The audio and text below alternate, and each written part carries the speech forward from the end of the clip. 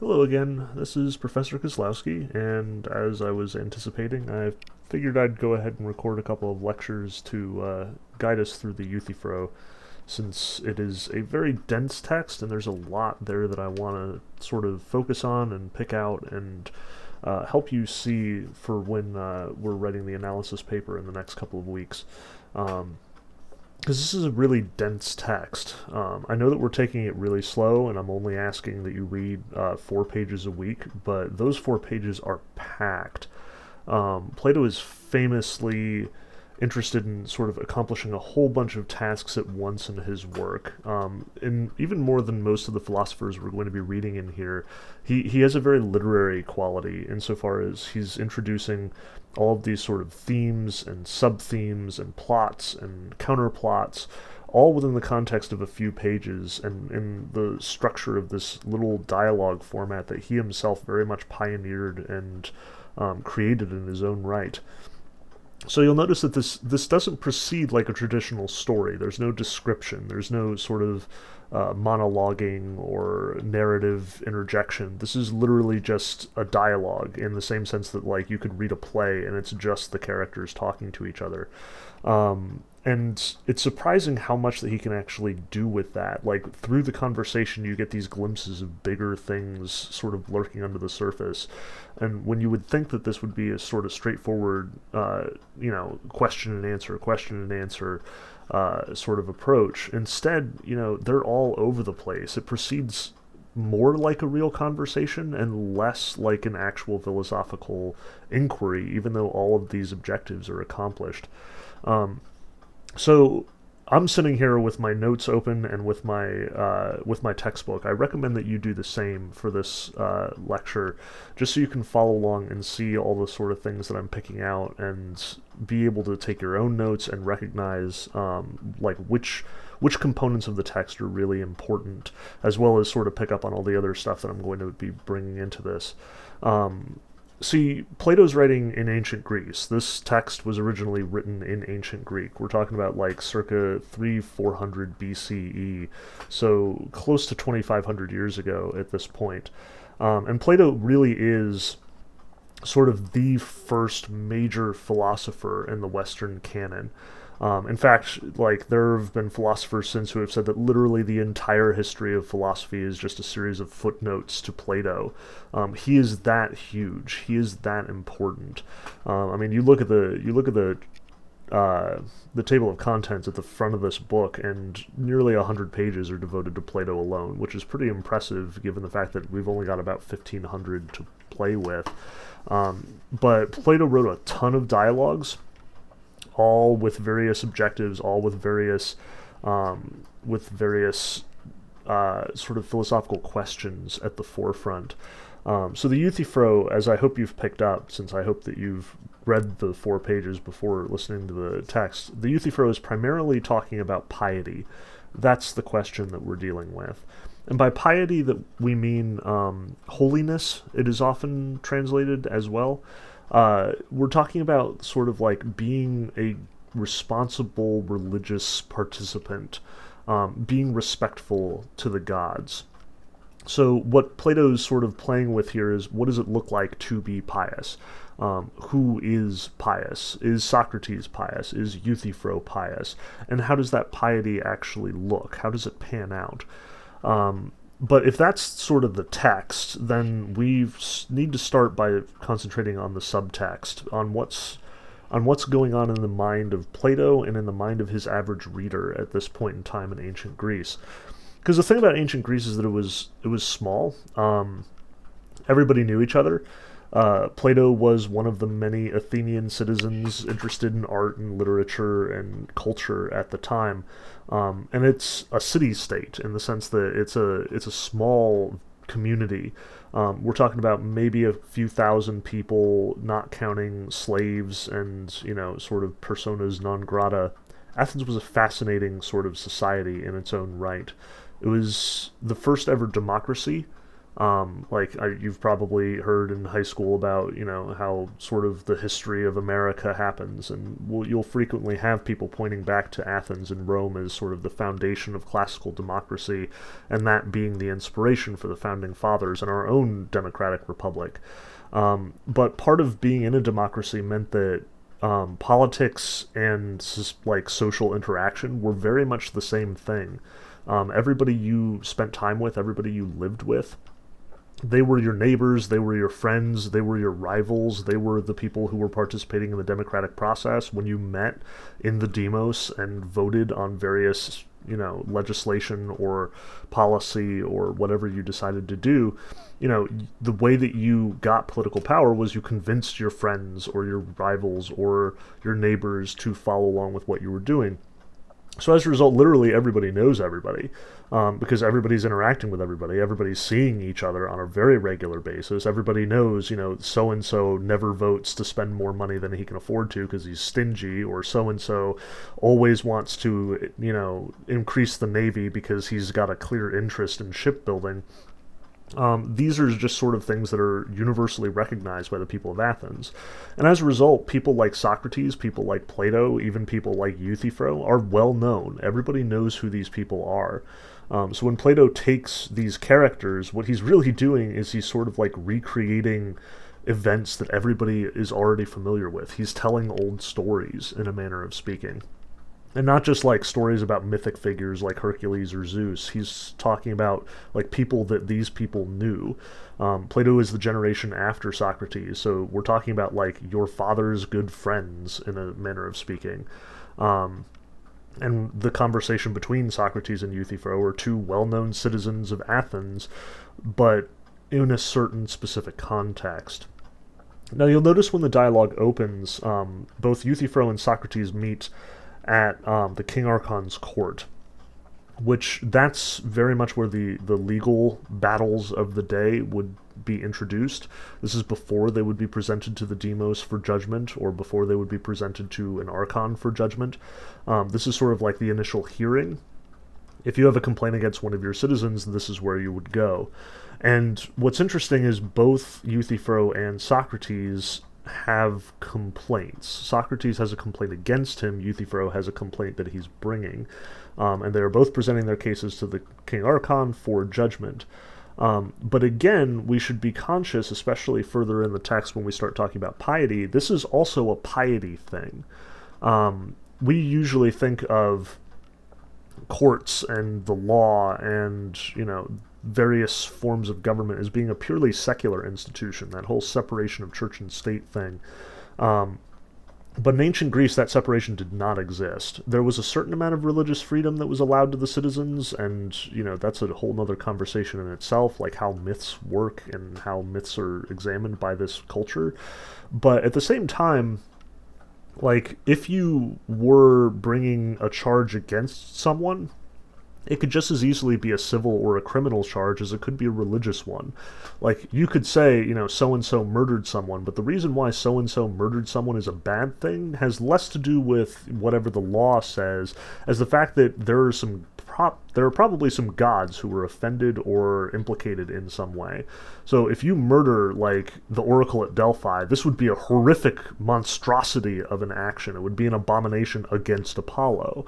So the issue wouldn't be, like, murder is bad so much as that murdering this person would offend the gods and make everyone really unhappy and probably bring down catastrophe on the entire nation. So, as we'll talk about, like, the society recognizes that murder is bad across the board, but it's usually framed in this context. Like, why is murder bad? Because the gods don't like it. So when Euthyphro and Socrates meet, the first conversation that they kind of have, like the opening, is Euthyphro is shocked that someone is charging Socrates with anything. Like, they both meet at the court, they're like, hey, what are you doing? What is, your particular complaint? What is your charge? What's going on? Why are you here? And when Socrates is asked by Euthyphro why he's here, his answer is that he's been indicted. He's been indicted by Meletus. So if you look, this is the first column in the textbook. This is right around 2C or 2D.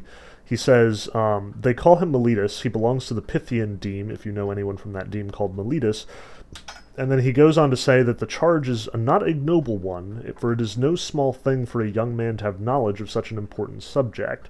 He says he knows how our young men are corrupted, and who corrupts them.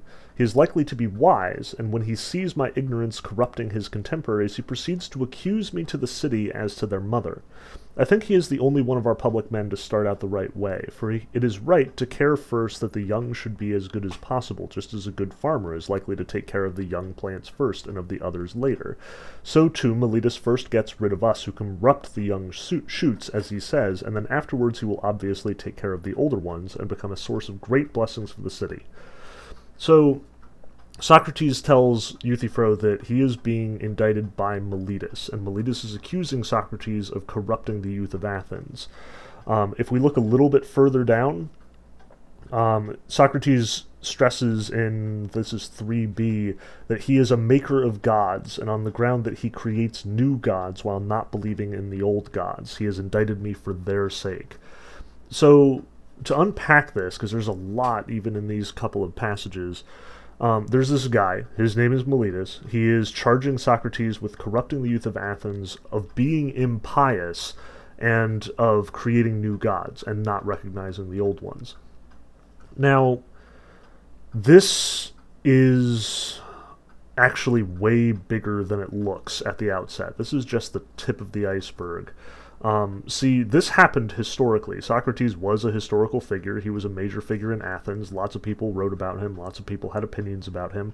There's even a play called The Clouds by Aristophanes where he, legit mocks Socrates for being way too philosophical and having his head in the clouds all the time. But even more importantly, historically, Socrates was, in fact, accused of corrupting the youth of Athens.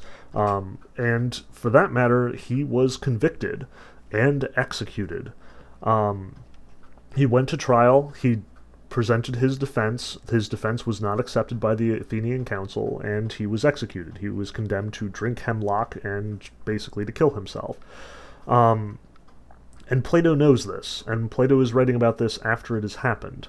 The Euthyphro is chronologically before the execution of Socrates, obviously, seeing as he's standing around talking, but this trial was well known among the Athenians. They would all have heard about it, and they all would still have it fresh in their minds.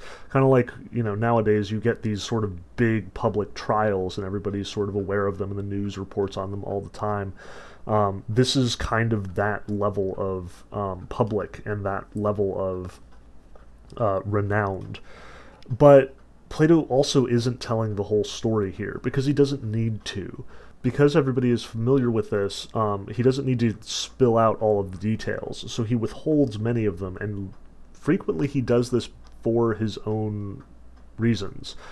He wants to sort of say as little as possible, and by doing so, bring to mind to the Athenian citizens all the other details that he's not including. Rhetorically, he uses understatement here to stress his point. So when he says that Socrates is being accused of corrupting the youth of Athens, note that his discussion of Meletus also has sort of like a double edge to it. On the one hand, Socrates says that Meletus is likely to be wise, and it is right to, stop the people who are corrupting the youth, because the youth are important, they are the future, and naturally even the farmer would keep a watch on the young shoots as opposed to the old ones. So Socrates is presenting this case as though he respects Meletus, but at the same time he brings in this detail that it is no small thing for a young man to have knowledge of such an important subject. And this is going to be another one of the major themes throughout this text. Socrates will point out, what do people actually know? So for him to say that Meletus has all of this impressive knowledge about the way that the youth are corrupted and what corrupts them and who is corrupting them, this is, at the same time, it appears like respect and honor. Socrates is also sort of casting doubt on how knowledgeable Meletus actually is. Because for us to say, I know exactly what corrupts the youth of Athens, I know who is corrupting the youth of Athens, I know that this is bad and this is good, that implies a certain amount of what the Greeks would call hubris, which is a sort of pride. But even more than sort of we see pride as like an almost positive thing nowadays, the Greeks saw hubris as being profoundly negative. Hubris was pretending like you are godly in your own right. It is forgetting your own place. And it invites the judgment of the gods. It is itself a form of impiety. So for Meletus to say, like, I know exactly what's going on in the minds of the youth, and I know exactly who is a bad influence on the youth, that's a certain sort of hubris from the way that Plato is presenting it. Socrates will never say this directly. He will never accuse Meletus of being too proud or of having hubris, but the implication remains. In his respect is this sort of cutting edge, a sort of irony or satire, a sort of like secondary intention underlying Socrates' words here. But even beyond this presentation, there's a lot of debate about exactly how the historical events went down when it came to Socrates' trial and execution. So this is one of the earliest Platonic dialogues, the Euthyphro, and it's part of a series that Plato writes very early on in his career to sort of introduce the character of Socrates, to sort of rehash the events of the trial, and most of these dialogues have to do with the trial. So Euthyphro is obviously about this sort of initial stage when the first charges are being brought against Socrates. Then in the Apology, Plato talks at length about Socrates' own defense. Apologia, the word apology in Greek actually means defense, not like I'm sorry for what I did. That is a major change that has occurred to the word over the years. But yeah, Socrates is not apologizing in the American sense for what he does. He is defending himself. He is saying, this is why I did what I did. Then in the Crito, the Crito is during Socrates' arrest and imprisonment, and Crito tries to break him out, but Socrates won't go, and if you want to know why, you can read that dialogue. And then in the Phaedo, which is sort of the last in this series, Socrates is in fact executed, and it's the dialogue that takes place leading up to the actual execution itself. Socrates is surrounded by his friends, and he's having this big philosophical dialogue about the afterlife and what he expects is going to happen after he dies, and why he's not afraid of dying. And then he takes the hemlock, and that's it. Socrates dies. But the reason why Socrates is accused of corrupting the youth of Athens is a tricksy one. Plato in the Apology presents this big defense for Socrates, and Socrates gets up on the podium and he says, this is why I was running around Athens being a pain in the butt. And he recognizes that he's annoying. Plato knows that he's annoying. Most of the Athenians thought that Socrates was the biggest pain in the ass. And Socrates himself says that he is the gadfly of Athens. He is sort of stinging people in order to get them to move, because he sees them as being sort of lazy and corrupt in their ideas and in their thinking. So he's constantly spurring them on. So in the Apology, Socrates says that there was this guy who went to the oracle at Delphi, and the oracle at Delphi is the single most knowledgeable being in all of Greece at this point. The oracle at Delphi was the sacred place to Apollo, who is himself the god of seers and prophecy and insight. And according to whatever the oracle says, you can bet that is the word, the truth from Apollo himself. So this guy goes to the oracle at Delphi, and he says, all right, oracle at Delphi, who is the wisest man in Athens? And the oracle at Delphi does not miss a beat. She responds, it's Socrates. And this is kind of surprising, because Socrates is universally acknowledged to be annoying, but not terribly bright. So this guy comes back from the oracle at Delphi, and he goes to Socrates, and he's like, Socrates, you will not believe what I just heard. I went to the oracle at Delphi, and I said, who is the wisest man in Athens? And they said it was you, Socrates. And Socrates' response is, that's the dumbest thing I've ever heard in the world. I cannot possibly be the smartest man in Athens. And he says, look around. There are all these teachers going around talking to all of these students. They are obviously much smarter than I am because people pay them to teach young people how to think, how to, make arguments in the demos, how to know what the gods want and what people want, or how to succeed in business and in one's life. And this is true. There were a whole bunch of teachers at this point in time. Like, again, since Athens was a democracy, there was a lot of power in being popular and in being persuasive and convincing. So, if you were an Athenian noble, and you had your household, and you had your wife and or wives, and you were bringing up a young man, someone who was going to inherit everything that belonged to you, someone who was going to continue your legacy, it was very much in your best interest to get that young man a teacher, someone who could teach him how to be a good citizen, how to be persuasive, how to get political power, how to use your wealth wisely. So the Athenian nobles would hire these teachers, these sophists, and the sophists would come to your house and they would teach your student, or they would bring the student to a separate location and teach a bunch of students as a group. They were basically paid tutors, sort of in the line of like a 19th century governor or governess, or a tutor in that way. And they were renowned as being really intelligent. Like, the guys who were the smartest, the guys who seemed to be the most successful, they would be able to charge more, obviously. So, it would be really impressive if you could get Gorgias to teach your kid. And then that kid would go ahead and become a great noble and a great statesman and a great leader in Athens and get lots of honor for your household, and your legacy would be secure.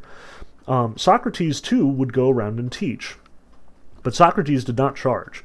Socrates would just wander the streets, and he would get a bunch of kids and random youths with nothing better to do who would follow him around and listen to what he had to say. And he would teach, but he was not terribly well respected because, how respectable can be the lesson that you get for free? Obviously, he would be an inferior choice than the really highly paid Gorgias or the really highly paid Phaedrus or any of the other major sophists at the time. So when Socrates says, I can't possibly be the wisest man in Athens, he's saying, well, obviously Gorgias must be the wisest man in Athens, or Phaedrus must be the wisest man in Athens.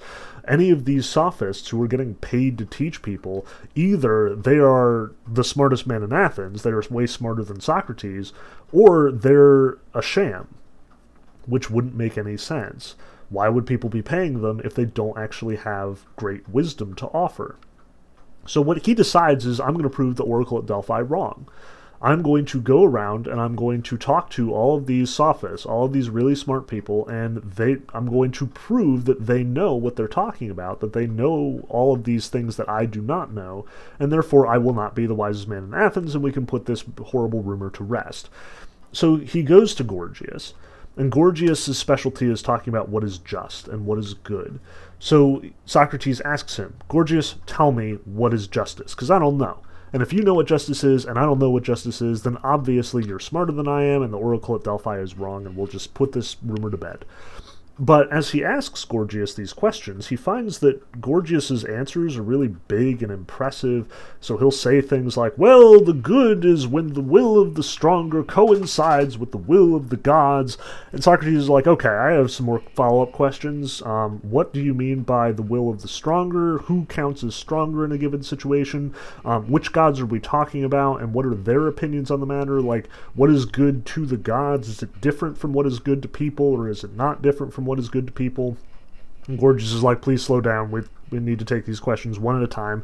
And he tries to answer each question, and Socrates just has more questions, and there are just questions and questions and questions, and finally Gorgias is like, dude, you're wasting my time. I am very highly paid. If you are not going to pay me like a couple drachmas each hour that we're going to have this conversation, then it's not worth my time. I gotta go. And Socrates is like, okay. So Gorgias is well respected, and he talks a pretty good game, but he clearly doesn't actually understand what justice or the good is. So apparently he's not as smart as everybody thinks he is. But that doesn't mean that all the sophists are. So Socrates goes to the next sophist. He goes to Phaedrus, and Phaedrus' deal is beauty. And So Socrates asks Phaedrus, okay, what is beauty? And Phaedrus goes on this big spiel, well, beauty is physical perfection. And Socrates is like, okay, what do we mean by perfection? Like, is there a gradient here? Is there, like, people who are more perfect than others? Are we talking about, like, moral perfection, or are we talking about purely physical perfection? Like, can you be good looking but also a bad person? And just like with Gorgias, Phaedrus will answer some of these questions, and Socrates just has more questions, and finally Phaedrus has to say, all right, Socrates, it's getting late, I need to go. And Socrates is like, okay, so Phaedrus also just talks a good game and actually doesn't know what he's talking about. And he repeats this process. He goes to sophist after sophist after sophist, and every sophist he talks to, it turns out they're way more good to look at. They're way more rhetorically powerful than they're actually knowledgeable. They don't actually understand these concepts that they claim to teach. So Socrates ultimately comes to the conclusion that he is the smartest man in Athens, not because of what he knows, but because he is the only person in Athens who is actually aware of how ignorant he is. He knows that he's an idiot, whereas Gorgias doesn't know that he's an idiot, and Phaedrus doesn't know that he's an idiot. Phaedrus and Gorgias are still thinking that they're all that, when in fact they don't know what they're talking about. Socrates is the one guy who knows what he's talking about, namely he knows that he doesn't know things. And this becomes sort of the central tenet of all philosophy, because Plato repeats this concept, and Plato enshrines this concept. When Plato creates a school, the academy, he actually inscribes the words "Know thyself" over the top of the door. And this is considered the key insight, the basis of all philosophy. If you want to conduct philosophy, you have to start by admitting what you don't know. You have to know yourself. So this is the defense that Socrates presents.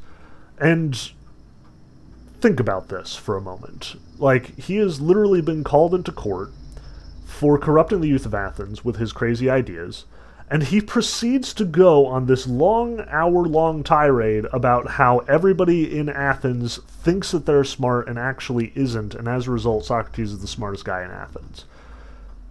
Needless to say, this doesn't go over well, which is why he fails to defend himself and is ultimately convicted and is ultimately condemned. He basically just walked into the courtroom and threw the middle finger at everybody in the room, because these are all the people who have been hiring Gorgias and Phaedrus, as well as Gorgias and Phaedrus themselves. These are all the people who have been spending good money to have their students and their sons taught by these teachers, and Socrates is basically saying, well, those guys are idiots and you're an idiot for hiring them. So they condemn Socrates to death. But this is Plato's side of the story, and Plato comes at it from a very different perspective, one that we should sort of distrust, because Plato obviously had it in mind that we should be respecting what Socrates had to say. He put Socrates in the most positive light he can. Historically, we tend to get a different picture of how these events go down. Specifically, nobody likes Socrates from a historical perspective. Like, if you talk to any of the historians of the various philosophers, any of the other Athenian, like, playwrights or writers at the time, they all think Socrates is just a pain in the butt, and that he's just asking all of these obnoxious questions, and he doesn't ever have anything really nice to say. He doesn't ever present any answers or solutions. He's not a good guy, and he's not as smart as he thinks he is, and he's just a pain. But he's also sort of like a benign pain. Like, everybody just sort of puts up with him, since he's not actually, harassing people or charging for his lessons. He's really not, he's kind of harmless.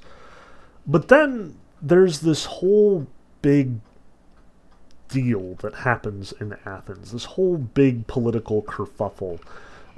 Because at the same time as Socrates is running around in Athens is having a major fight with Sparta, the other major city-state at the time in Greece. And Sparta was like the antithesis of Athens in every way. Spartans were these highly trained military troops.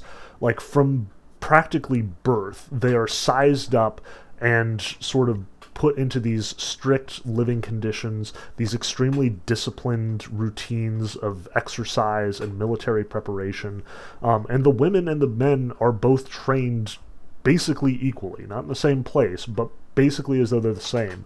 And Athens at this point in time is at war with Sparta, which is not a great situation. Like, you do not want to pick fights with Sparta as a rule. But there's been a rivalry between Athens and Sparta for a long time, because Sparta has this whole huge population of slaves, and the Athenian democracy tends to spread. So the minute you get some Athenian, know-it-all walking into Spartan territory, you inevitably end up with a slave rebellion, because they're all like, hey, why can't we do democracy? And Sparta's like, shut up and get back to work. So Sparta's really annoyed with Athens. They're always on the verge of war, and at this point it's just fully broken out into conflict. And this is the famous Peloponnesian War. The Greek city-states all sort of picking sides in this battle and deciding whether to support Athens or Sparta or try to remain neutral. And it's especially significant because this is after the Greeks had all sort of united together to fight Persia. Like, if any of you are familiar with the story of the 300, and like this epic battle of 300 Spartans against an entire invading force of hundreds of thousands of Persian soldiers, and they ultimately lost, but it's like this tragic and simultaneously heroic victory in a sort of backward sort of way. Yeah, that was just a couple, like, not a couple, but like 50 to 100 years ago. And since then, everything has fallen apart as far as that's concerned. The Greeks did in fact push Persia out of the Peloponnesian Peninsula, but it does not change the fact that all of those petty little grievances between the city-states are still a major issue. So at this point, Athens and Sparta are going to war, and both of them know that the key to this war is not going to be like military prowess at any given point, because the Spartans will totally win on land, but the Athenians have the better navy, and that's kind of crucial in a naval or an archipelago environment. The key is going to be allies. So both Athens and Sparta are going around talking to all of their potential allies, trying to convince as many of the other city-states, as many of the other nations to join their cause as is possible. So, Athens is going to Corinth, Athens is going to Antioch, Athens is going to all these cities and saying, hey, back us up in the war against Sparta. But obviously, nobody wants to pick a fight with Sparta, so it's often very difficult to convince these people to become your allies. Why shouldn't they just remain neutral and just stand by and retain all of their alliances and not make any new enemies? So while both of these nations are sort of trying to get as many allies as possible, Athens, being a democracy, is basically hearing every side of this story. What should we do with our navy? What is the best use of our forces? What is the best way for us to get allies, to beat Sparta, to make this happen? And at the time, there's this young guy named Alcibiades. And Alcibiades is gorgeous. Greek masculine standards of beauty are very, very high. They value masculine attractiveness a lot. Part of that's because a lot of the Greeks are bisexual. In fact, they don't see things in terms of homosexuality or heterosexuality. They think that everybody is bisexual, and as a result, there's just a certain phase in life where dudes will sleep with other dudes. And Alcibiades is the guy that everybody wants to sleep with. He is incredibly handsome, incredibly attractive, and he's got a silver tongue. He is incredibly persuasive. Part of that is because his father has had enormous trouble trying to get Alcibiades to calm down and behave like a rational citizen. He's very wild. So Alcibiades' father has been hiring teacher after teacher after teacher to sort of instill virtue in Alcibiades, and it just is not taking. So at the end of the day, his father just throws up his hands and he's like, you know what, I obviously can't do anything with you, so you just do whatever, don't care, not my problem anymore. And Alcibiades takes up with Socrates. Alcibiades becomes one of Socrates' most enduring pupils. But Socrates doesn't like him either. In fact, Alcibiades is frequently considered to be sort of beyond redemption by Socrates. Socrates is yeah, he can listen to me all he wants, but it's not going to change his opinion. He is obviously too far gone. But, like I said, Alcibiades is super persuasive and super handsome. So he goes up to the Athenian Demos, and he's got this plan for how Athens is going to beat Sparta. His plan is, we're going to take the entire Athenian navy, or like 2/3 of the Athenian navy, and we're going to sail west to Sicily, to Italy. And we're going to get as many of the city-states in that area to join us as possible.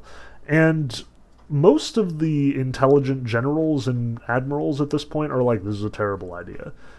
Because this leaves Athens really vulnerable to attack. If the entire point to the Athenian part of the Spartan conflict is that they can hold the Spartans at bay with their navy, sending 2/3 of the navy far away is absolutely the worst idea in the world. But Alcibiades' plan is they're going to conquer a certain area of Sicily and southern Italy, and in the process they're going to get a whole bunch of allies to join them. Once they break the back of the power structure in Sicily, then they're going to have all these allies, and they're going to get all of these friends to come back and to fight against Sparta with them. And everybody's really suspicious of this, except everybody's also really persuaded by Alcibiades being so damned attractive. So Alcibiades gets his way. And the way that it sort of shakes out is they send 3 major generals with this contingent of the Athenian fleet to go to Italy and do this. They send 2 really impressive statesmen, and they send Alcibiades himself. So the 3 of them go with the fleet over westwards towards Italy, and they find the city that they want to attack and break the back of. And now they're faced with another decision. What are they going to do? How are they going to attack? And the one guy, his plan is they're going to attack at night under cover of darkness, take them completely by surprise, and overthrow the city in a week. It's going to be awesome. It's going to be this huge sneak attack. They'll never see it coming. They'll totally wipe them out, and then they can go around and get all the allies that they want.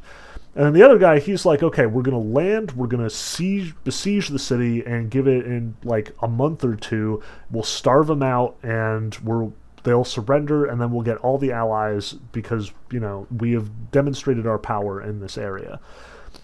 Now, Alcibiades, again, super attractive, super persuasive, his plan is that they're going to go around and get allies first.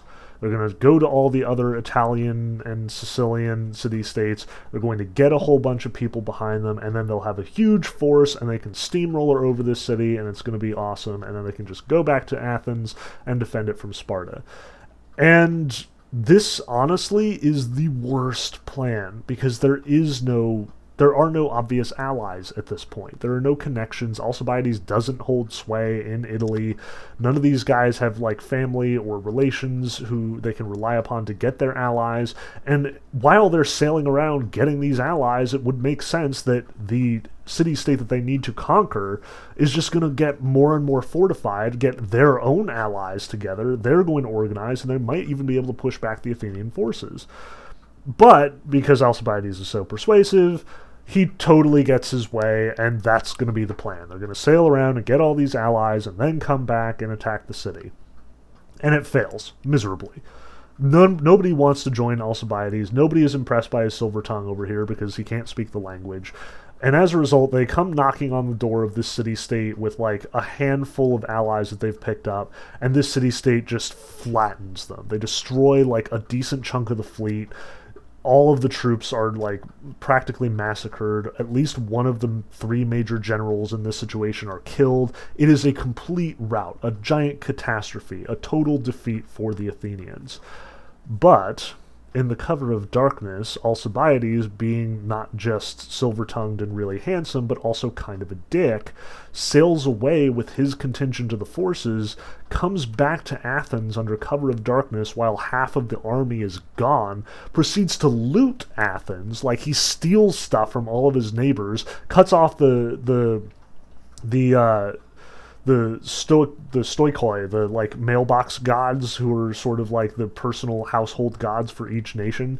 He defaces all of them, and then he takes all of his loot and he goes to Sparta because he's got family there, and they're going to take him in and protect him, and then he's going to join forces with Sparta, and all of the allies that he has made are going to join up with the Spartans.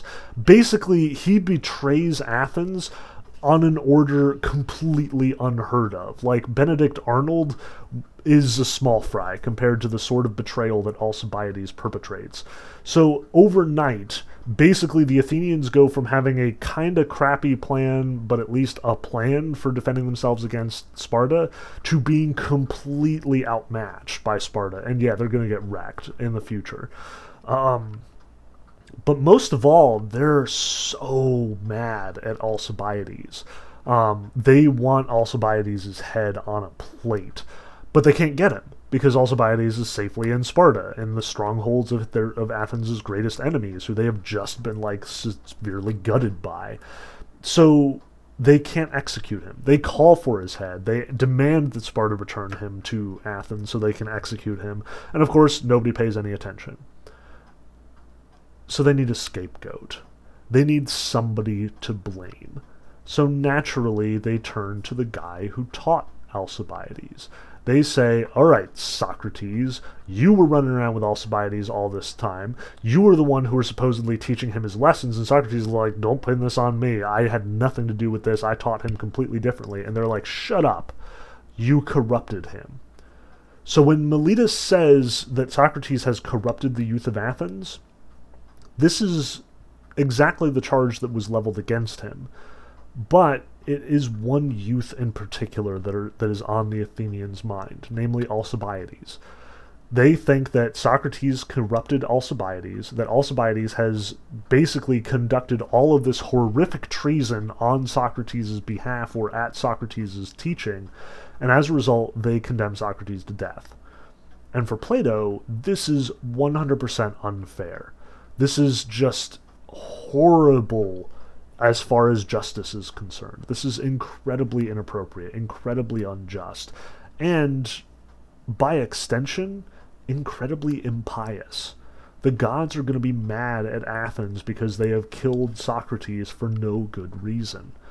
So part of Plato's goal in this dialogue is not just to sort of talk about piety and what is piety and what does piety look like, but it's also going to be talking about where the Athenians were wrong in this business, how they condemned an innocent man to death, and as a result, committed impiety in their own right.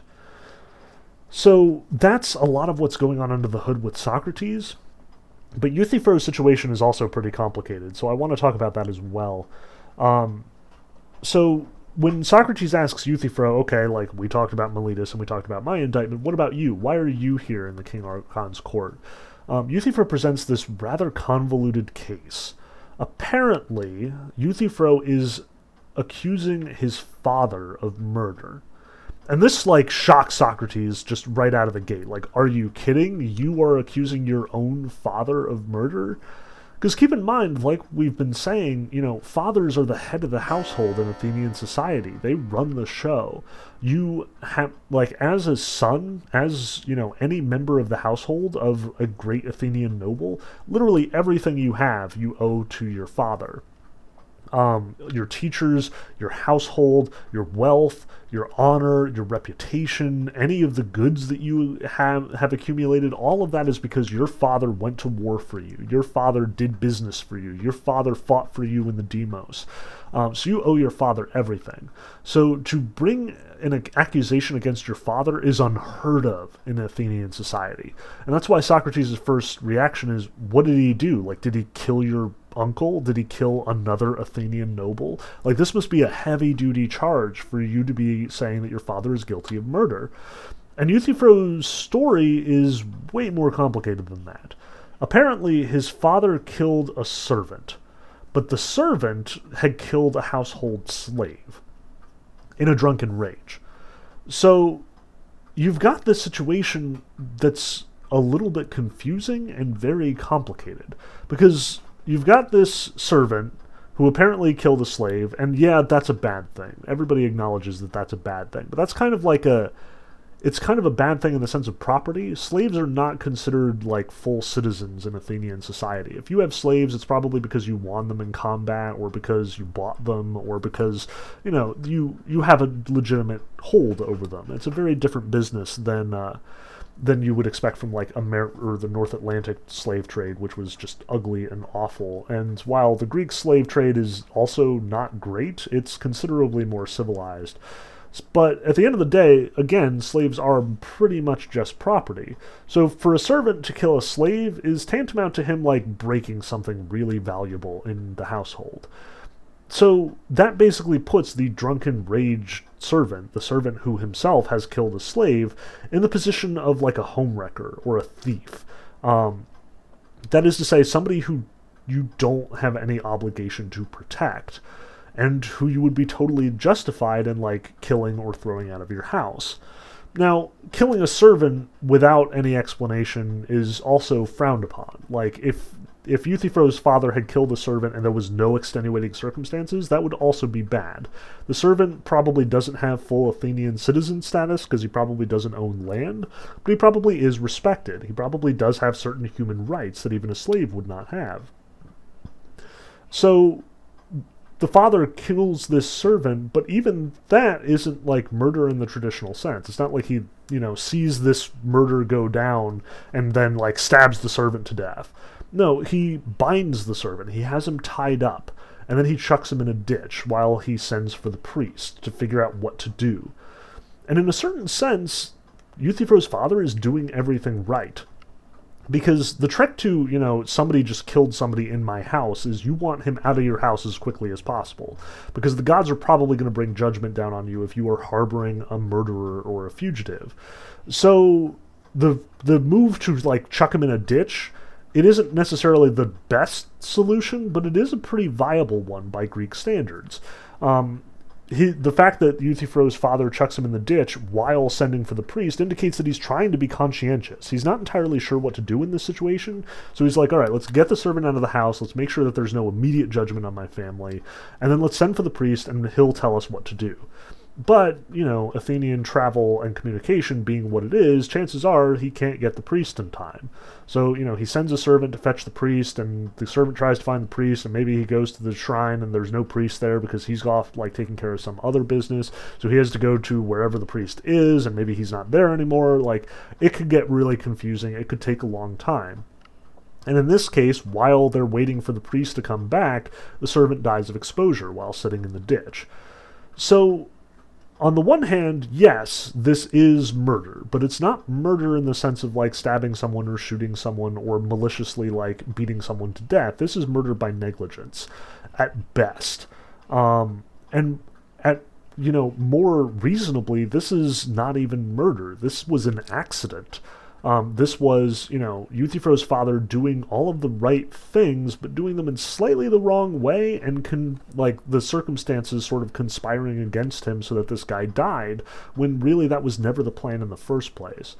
So Socrates correctly is suspicious of Euthyphro at this point. He's like, why?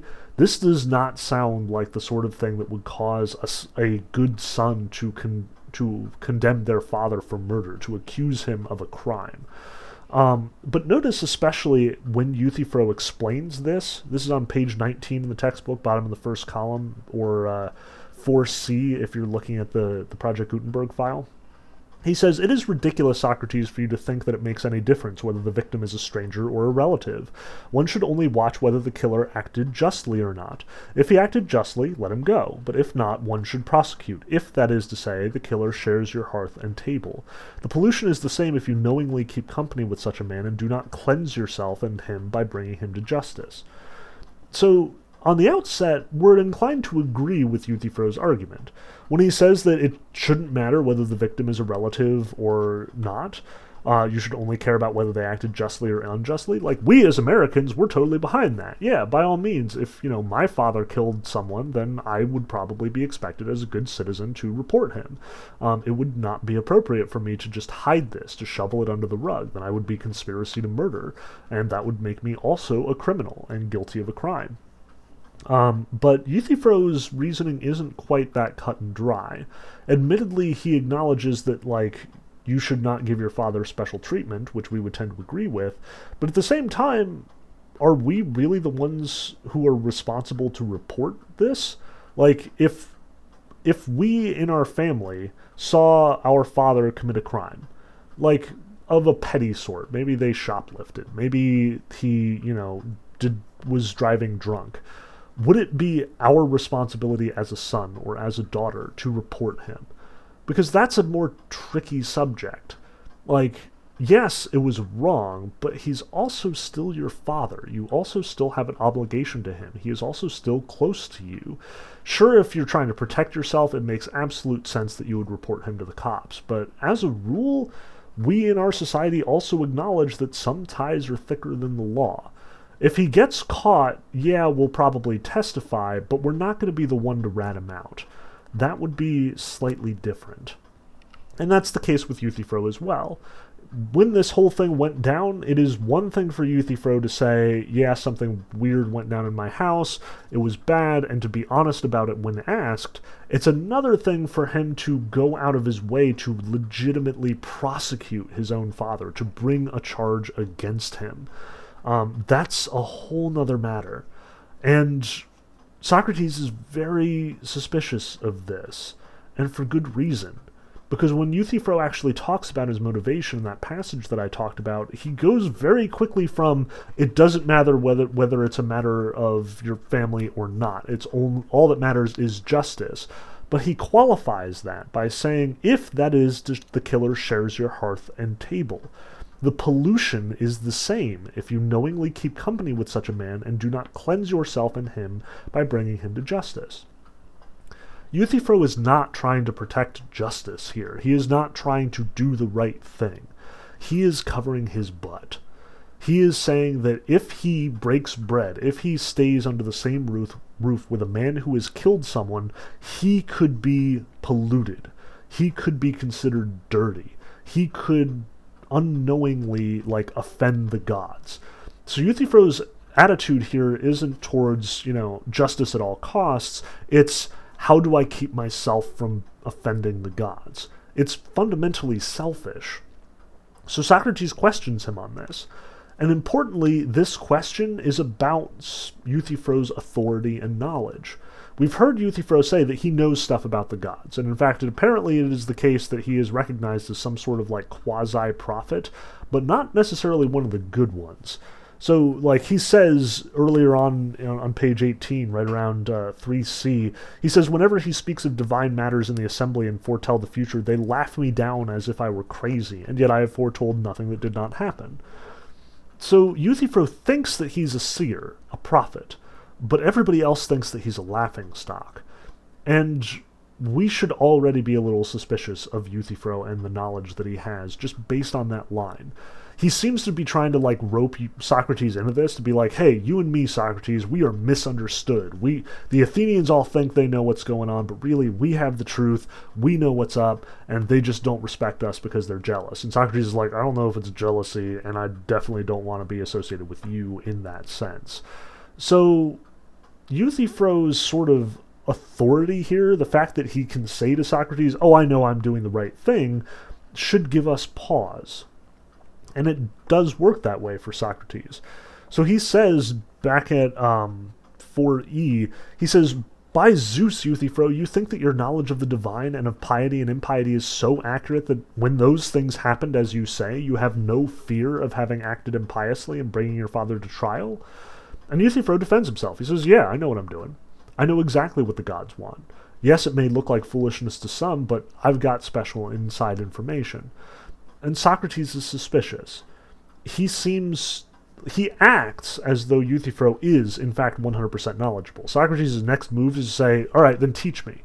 If you are so confident that what you're doing is right when I can't tell what's going on, then absolutely I want to learn from you. Because if I'm going to be facing Miletus, if I'm going to be defending myself on the grounds of not being impious, then I'm going to need all the help that I can get. I need someone as knowledgeable as you claim to be. But on the other hand, he recognizes it is just a claim. Is Euthyphro really as knowledgeable as he pretends to be? Because Euthyphro's confidence is completely unmatched. Socrates looking at this situation is like, I don't know how you're getting any sense of what's right or wrong in this situation. This is really confusing. The father killed the servant and the servant killed the slave, and the father didn't kill the servant by killing him but left him in a ditch while he went for the priest. Is that right? Is that wrong? He doesn't know. But Euthyphro says that he does. So Socrates is sort of taking a step back and saying, okay, are you really so confident? Is your confidence justified? Do you have the knowledge you claim to have? Which is where the dialogue proper really starts. And I know that it's been like a good hour-long lecture before we've even gotten to it, but this context is important. This is what we're going to be kicking around for the rest of the dialogue. This is sort of what every Athenian citizen is thinking as we start diving into what actually is piety. So this is sort of our project here. Socrates is going to ask Euthyphro questions because Euthyphro has presented himself as an authority. He knows exactly what he's doing. He has 100% confidence that he knows what the gods want. He knows what piety looks like. He knows that what he's doing is right. Socrates does not have that confidence. So he's going to question Euthyphro and try and get that knowledge. What is piety? So he himself can be that confident and he can approach Meletus and he can get his case dismissed. So Socrates starts by asking Euthyphro a rather impressive little question, an impressive detail that he wants. He says, tell me now, this is the bottom of page 19, this is 5c, tell me now, by Zeus, what you just now maintained you clearly knew. What kind of thing do you say that godliness and ungodliness are, both as regards murder and other things, or is the pious not the same and alike in every action, and the impious the opposite of all that is pious and like itself? And everything that is to be impious presents us with one form or appearance insofar as it is impious.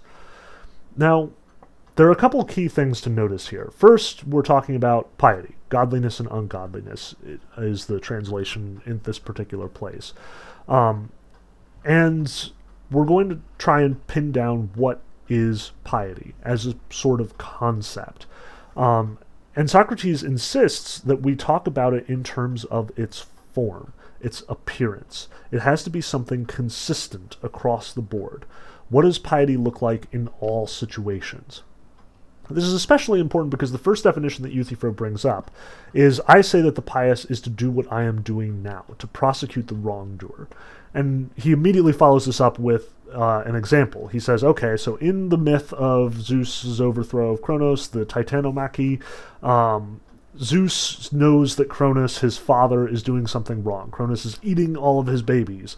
So Zeus attacks Cronus and he frees all of the children that Cronus has swallowed, and they go to war against Cronus and they depose him.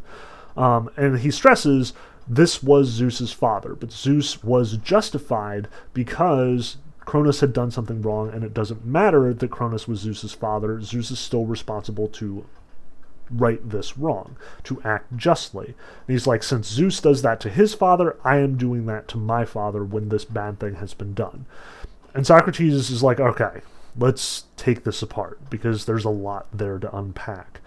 The first thing that Socrates challenges is Euthyphro's conviction with respect to this story. He says, I find it hard to accept things like that being said about the gods, and it is likely to be the reason why I shall be told I do wrong. Now, however, if you, who have full knowledge of such things, share their opinions, then we must agree with them too, it would seem. For what are we to say, we who agree that we ourselves have no knowledge of them? Tell me, by the god of friendship, do you really believe these things are true? What he's basically asking here is, do you buy into that story? Because that's a famous myth. That's one of the myths that Hesiod presents. And it gets a lot of traction. Hesiod and Homer are the two main sources of myth for the Greek culture. So Socrates is basically saying, do you buy into the myths? Do you agree that this is how Zeus behaves, and this is how Cronus behaves, and this is how Athena behaves, and this is how Aphrodite behaves? And Euthyphro, rather than sort of suspecting this, he says, yeah, absolutely. Forget Cronus and Zeus. Yeah, that sounds weird, but I can tell you way crazier stories than Cronus and Zeus. And he's about to launch into this whole spiel, and Socrates has to cut him off. Please, all right, we don't want to actually get on a sidetrack about myth. We want to talk about how piety works, and how myth ties into that may be important, but let's wait on that. But it's important too that Socrates emphasizes this, points this out, because the next question he asks is, do you agree that they participate in fights, that the gods are in discord, that they conflict with one another on a regular basis? And Euthyphro agrees to this. Absolutely. Just think of the Trojan War. All the gods are fighting each other. It happens all the time. And Socrates makes a note of this. This is not what he's going to address right now. This is not his initial problem with Euthyphro's definition that the piety is doing what he's doing and prosecuting the wrongdoer. But he is making a note of this because he's going to bring this up later. It's going to be important in a later part of this argument. So keep this in mind, because we're going to come back to it. The thing that Socrates is saying here, in addition to the fact that he's sort of suspicious about the gods and about the myths, and he even points out that he thinks that's why Meletus is charging him, and it's true that Plato occasionally does both modify and cast some doubt on the myths as they stand, which could be itself impiety. Socrates' argument isn't actually based on whether or not these myths are grounded in truth. He's not out to question the myths, not at this point. Instead, he says that this isn't a good definition because it actually isn't a definition at all. It's just an example. Euthyphro is saying what piety is what I'm doing, prosecuting wrongdoing, but Socrates says, you have to agree there's other pious stuff. Like, you can be pious by doing any number of actions. Piety is not just limited to you prosecuting your father in this particular case. And Euthyphro says, yeah, of course, that's what I meant. But Socrates stresses, when he asked for a definition, he asked for the form, the formal definition. And this is an incredibly important term in Plato. Plato's philosophy is all based on this idea of ideas, these forms. And in fact, Plato has, in other dialogues, this really robust development of this theory of forms. For Plato, there's actually like a hierarchy to reality.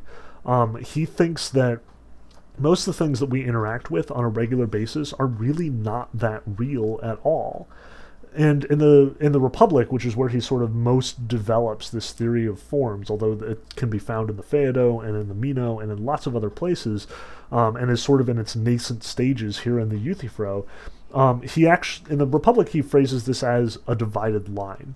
He says that there's 4 sections to this line. There's like a bottom section, which itself is divided into 2, and then there's a top section, which is also divided into 2. So you've got 4 sections total. Now, the bottommost section, as far as reality is concerned, is what he calls shadows, images, like pictures of things or reflections of things. So, obviously, something that is just reflected or is an image is less real than anything else. A picture of a tree is less real than a tree. That just makes sense. But this is like the lowest form. And he says that most of the things that we're addressing in like our speech or in art or in, day-to-day conversation, these are just words. These are just images. These are just concepts, and not the actual objects themselves, not the ideas themselves. They're representations. They're images. And these are the lowest form of reality. These have the least objective reality to them. But the next step up is real objects. Like, this is still in the bottom half of the divided line. So if like a reflection of a tree is the least real kind of tree, for Plato, a tree is the next least real. So when you look outside and you see a tree and you like touch it or, scrape your fingernails against it or, smell the way that its leaves or flowers smell, for Plato, that's still very unreal. It is still not an interaction with something substantial. It doesn't have true reality. It's just an instantiation. What Plato is more interested in are these forms. Tree-ness. What makes something green? What makes something beautiful? What makes something good or just? So that's the highest level for him. The third lowest level, the second highest on this divided line, that's the realm of mathematics, number, shape, things like that. These sort of abstracted concepts. But note that shape and these abstracted concepts, things that we sort of like only have in our minds, those are for Plato more real than physical objects. Like, a tree is less real than a line for Plato. And part of the reason why he stresses this is because Plato is absolutely enamored with Euclid and Euclidean geometry. At least 100 years before Plato is writing, Euclid published his geometry, like all of his sort of observations about the way that numbers work and the way that shapes work and the way that space works. And this is almost tantamount to religion in certain sectors of Greek society. Like, there is this whole thing where, like, the fifth postulate is this super respected entity, and, you know, as you become more and more knowledgeable about geometry, like, the secrets of how alternate interior angles are congruent will be imparted to you. And, like, it's weird to think because, you know, we all have public education and we all deal with geometry and we all like hate every minute of our math classes, but for them, like, this was tantamount to religion. Like, the triangle is practically a god for the Euclideans, in a very real sense. And for Plato, that's also kind of the case. So he sees, you know, triangles, squares, numbers, angles. These have more reality than trees and rocks and people. But even more than mathematics, even more than number, are these forms themselves. And these forms are like big, wide-ranging abstract concepts as a rule. Things like capital P, piety, or capital B, beauty, or capital J, justice, or capital G, goodness. And in fact, in Plato's construction, goodness, the good, is the most important of all the forms. It is the form that makes all forms what they are, but we'll talk about that in a later lecture. What he's emphasizing here is that these forms, this is what imparts reality to the things that we interact with in the world. So if a tree is not real, it's because tree-ness is more real than the tree itself. What makes a tree is more important than any individual instantiation of a tree. The tree that is in your backyard is less real than the concept of tree as it pertains to all trees everywhere all the time. So as a philosopher, Plato and Socrates, or Socrates in Platonic dialogues, is always trying to get at the form. What makes all these things the same? And the key is that the relationship of forms to objects is sort of reciprocal. So take beauty, for example. Like, there are lots of beautiful things out there. You have beautiful songs, and you have beautiful flowers, and you have beautiful movies, and you have a beautiful photograph, and you have a beautiful person. And for Plato, all of these things, all of these individual objects, the person and the song and the movie, they all share in being beautiful. So the question for Plato isn't so much, is this object beautiful, as what makes it beautiful? What is the common denominator among all beautiful things? Because that's the form of beauty. But this relationship isn't like we abstract beauty from these objects.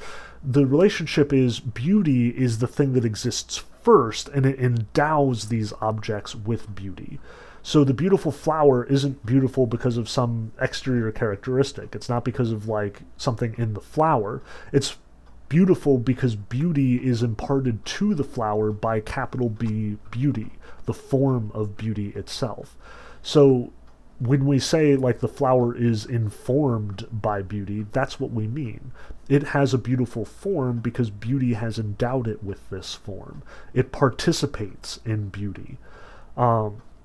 And this is how all the forms work.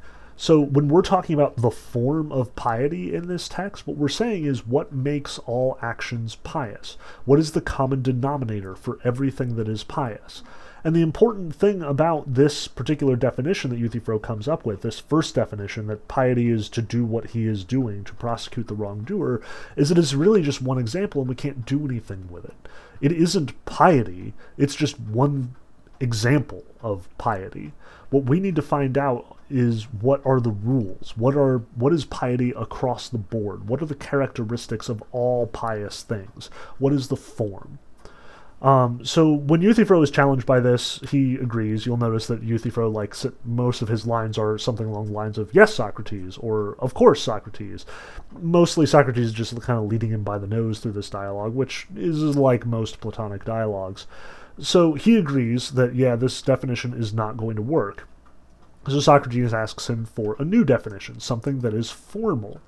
And the second definition that Euthyphro comes up with is piety is what is dear to the gods. So if we look down at paragraph 7, what is dear to the gods is pious, what is not is impious. And Socrates initially likes this definition because it is in fact a form. It gives us a rule. It allows us to define piety in this sense. It gives us a sort of code to recognize piety every time that we encounter it in the wild, and also to sort of observe what it is that contributes to an object being pious, or an action being pious. So now we've got something that we can work with. What is dear to the gods is pious, and what is not is impious.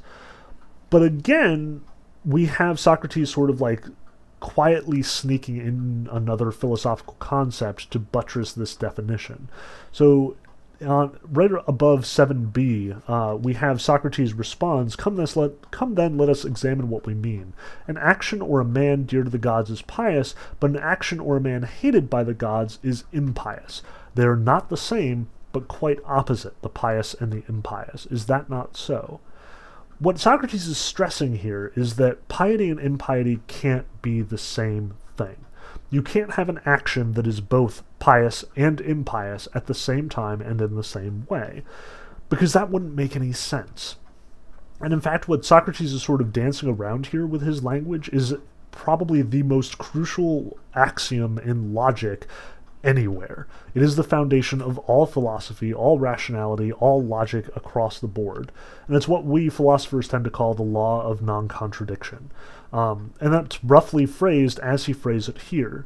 A thing cannot both be and not be at the same time and in the same way. So, for example, like if you have a chair, which I assume that you're sitting in one right now. Maybe you're sitting on the floor. Good for you if you are. And if you're doing exercise, even better. But if you are sitting in a chair, that chair has to be a color. Now, it could be a whole bunch of colors. It could have like a check pattern, or it could have polka dots. I don't even know. But if you look at your chair, at any space on the chair, it has to be a color. Like, there is no possibility that your chair is colorless. Even if it is clear, even if it is transparent, even if it is white, it has a color in that sense. And the important thing is that the chair can't both be that color and not be that color at the same time and in the same spot. So if my chair is blue, if my entire chair is top to bottom blue, then it can't both be blue and not be blue. Now, if I've got a check pattern, sure, I can say the chair is both blue and red, but I can't say that it is both blue and not blue. It can be not blue in one place and blue in another place, but it can't be both blue and not blue at the same spot at the same time. Like, even if I paint the chair red after it was blue, I'm not able to say that it's blue when it is in fact red after I've painted it. So it's gotta be different at that point. And this is especially important because if you lose that distinction, if things stop being discrete in this way, if you lose an object's identity and it can both be the case and not be the case, then everything falls apart. You can't prove anything. Like, this is on par with, all those fancy mathematical proofs that prove that 1 equals 2. Like, if 1 can equal something other than 1, then all math falls apart. If I can prove that 1 plus 1 equals 2, but also that 1 equals 2, then I can say, well, in that case, 2 plus 1 equals 2, because 2 is equal to 1, and 1 plus 1 equals 2. I can say that 2 plus 1 equals 3, well, like we would normally say. I can also say that 2 plus 1 equals 4, because 2 is equal to 1, and therefore, by saying that 1 equals 2, 2 plus 1 is the same as saying 2 plus 2, and therefore 4. But even more importantly, it is one more step to say that 3 equals 1, that 4 equals 1, that 5 equals 1, and indeed you can say that every number in the entire numerical system is equal to itself, which means that math is no longer meaningful. All numbers collapse into one another. Likewise, all propositions will collapse into one another if you cannot, from the outset, say that a thing cannot both be and not be at the same time and in the same way. You have to preserve these objects' identity in order to be able to say anything relevant about them. In order for piety to mean something, it can't both be pious and impious at the same time and in the same way. And the reason why Socrates stresses this point at this time is this is the problem that is inherent in Euthyphro's second definition. When Euthyphro says that what is dear to the gods is pious and what is not is impious, he fails to take into account the fact that there are multiple gods. And this is what Plato then goes on to stress. Remember when we talked a little bit earlier about how Plato had challenged Euthyphro's idea of myths being viable truths about the gods, and got that particular detail from Euthyphro, that Euthyphro, like Homer, like Hesiod, believes that the gods disagree, that they fight over things. Well, this is where Plato calls him out on that. He says, all right, Euthyphro, if the gods in fact fight, what do you think they fight over? Isn't it most likely that they fight over the same things that we fight over? Things like what is good and what is bad, what is just and what is unjust, what is pious and what is impious? And if that's the case, if the gods disagree about what is pious and impious, then isn't it reasonable to assume that one thing that a person does can be both pious to, say, Zeus, and impious to, say, Ares? That it's pious to Athena, but impious to Aphrodite. And if that's the case, if the gods disagree, and if piety is malleable in this way, if it can be pious to one god and impious to another at the same time, then what you're saying is the same action is both pious and impious at the same time and in the same way, which means it doesn't mean anything. It's not something we can use. If the gods disagree, then piety itself is subjective. It falls apart at the slightest prodding. So as a result, that definition is just not going to work. It's formal, it gives us a good rule, but it is itself not consistent. It self-contradicts. And Euthyphro has to backpedal on this. But Euthyphro's concern isn't so much that he's committed a logical faux pas. His concern is, well, what I'm doing is definitely pious. All the gods agree that what I'm doing is pious. And Socrates is like, do we really have to deal with this? Because this is just a tangent. We were in the middle of talking about the definition. We were trying to correct a bad definition by making it more specific, more careful, and now Euthyphro is all getting defensive again about, oh, well, I'm right at least. I'm doing the right thing. The gods definitely all agree that what I'm doing is pious. But importantly, how Euthyphro phrases this is in terms of what murder is. So Euthyphro says, all the gods agree that unjust killing is impious. And Socrates responds, yeah, no, duh. By saying murder, by saying unjust killing, you were implying the impiety already. None of the gods disagree that killing unjustly is wrong. And just think, how many people do you know who would go up into a court case and say, yeah, Your Honor, I totally murdered that person. But really, is murder all that bad? I mean, people occasionally kill each other all the time. It's fairly common. So, why should you punish me about it? Let's just, make murder good. Because, who doesn't want to murder someone? Nobody makes that argument. Nobody has gone before a judge and said, you know what, judge? Yeah, I totally murdered that person, and I was totally right about it. No, what they say is either it wasn't murder, I killed this person in self-defense, and therefore I'm completely justified. It's not murder. It's not unjust killing. Or they dispute about whether they did it at all. They'll say, I wasn't there, Your Honor. It wasn't me. Sure, that guy is dead, but it's not my fault. The question isn't, is murder wrong? Everybody across the board agrees that murder is wrong. That's why we call it murder. If it was just killing for another reason, then we would give it a different name. We have a name for manslaughter, and we recognize that it's more understandable, more defensible, and thus punished less harshly than murder is. Murder across the board is wrong. The question is, was it murder? And did you do it? So what Socrates is pointing out here is, nobody says that murder is just, that it's unjust to prosecute murderers. What Euthyphro is saying is basically self-evident. It is tautological. It is incredibly obvious and beyond dispute. But it's also irrelevant. What we're arguing about isn't, is X, specifically, is X unjust action unjust? What we're arguing about is this particular action unjust, and what does it look like for an action to be unjust or impious? Everybody agrees that it is pious to prosecute wrongdoers. The question is it wrongdoing? What is wrongdoing? How does it compare to doing the right thing? How can we distinguish between doing the right thing and doing the wrong thing? But Euthyphro is also sort of given away the next move in this argument. So when Socrates is talking him through this, saying like, this is just a red herring, it's not a big deal, obviously murder is punishable, it is bad, we all agree about this, none of the gods disagree about this, it is all straightforward, but the question is, did your father do a bad thing, or is your father acting unjustly, and is it just to then prosecute him? These are the key questions.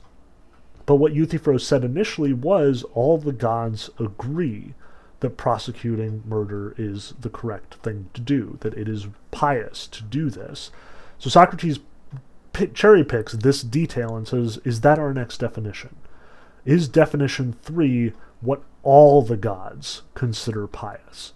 And that's where we're going to pick up in the next lecture with this third definition as we go forward in the second half of the text. So thanks for bearing with me. I realize that this was a very long lecture, but honestly it was half as long as it would have been if I had done it in class. Usually that's like an entire week and thus 2 hour and 15-minute sessions. So thanks for bearing with me. I hope that this was more informative. If you do have any questions about the text, feel free to bring them up in the discussion boards or just email me directly if it's a little bit more private or personal or whatever. Just, keep in touch. Make sure that I'm seeing everything you're doing. And make sure that you get those discussion board posts up by the end of each week. Like every Friday, you should have at least 2 of those discussion board questions answered. And keep on with the reading quizzes as well, because if you're listening to this, it's probably the week before the first of the reading quizzes. So by Friday of this coming week, I guess that's September 20th, that'll be our first reading quiz, so make sure that you get it done. Anyway, I'm signing off, and I'll have another lecture up for the second half of the Euthyphro in the next week or so. So thanks for listening.